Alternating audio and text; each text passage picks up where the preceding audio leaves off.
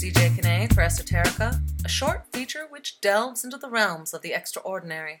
And today, I'd like to ask you a question. Do you say things like, "You make me happy," or "That makes me sad"? I've been wondering if when we say someone or something makes us feel some way, are we passing the buck along with the responsibility for how we ourselves feel onto someone or something else? Or are we unintentionally implying a lack of choice, a lack of control, or unconsciously revealing a deficit of personal power by saying that someone else made us feel some way?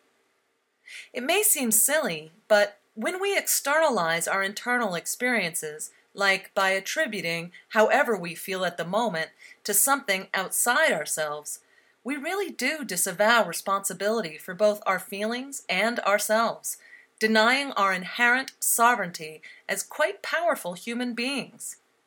I have given up saying that anyone or anything makes me feel this way or that, and have begun instead to take full responsibility for my feelings and the words I use to speak of them, because I think it's possible that even such a little thing as giving up saying something makes me feel some way might make a big difference in my life.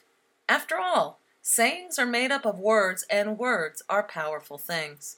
Take Nietzsche, who said, "All I need is something to write with to turn the world upside down."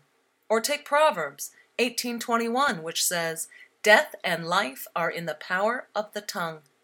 And then there's the 2015 public speaking world champion who says that words have power.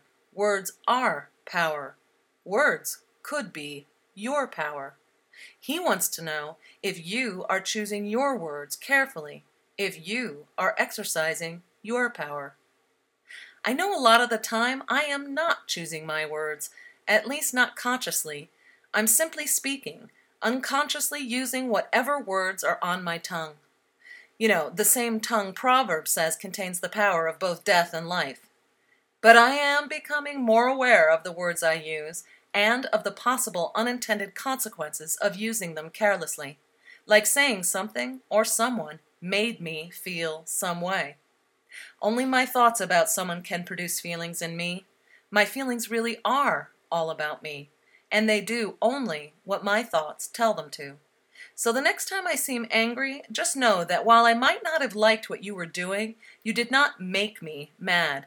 The only person who has that power is me. Marianne Williamson said, "Our deepest fear is not that we are inadequate. Our deepest fear is that we are powerful beyond measure.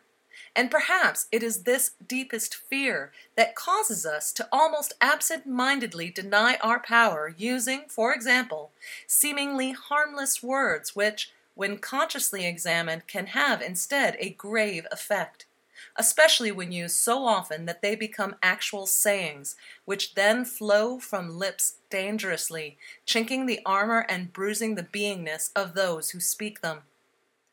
Words are powerful things. And in our mouths they have the power to encourage or dismiss, to create or destroy. And if we're not careful, our very own words can make us erode or enhance our very own personal power. This is CJ Kinney for Esoterica. Thanks for listening.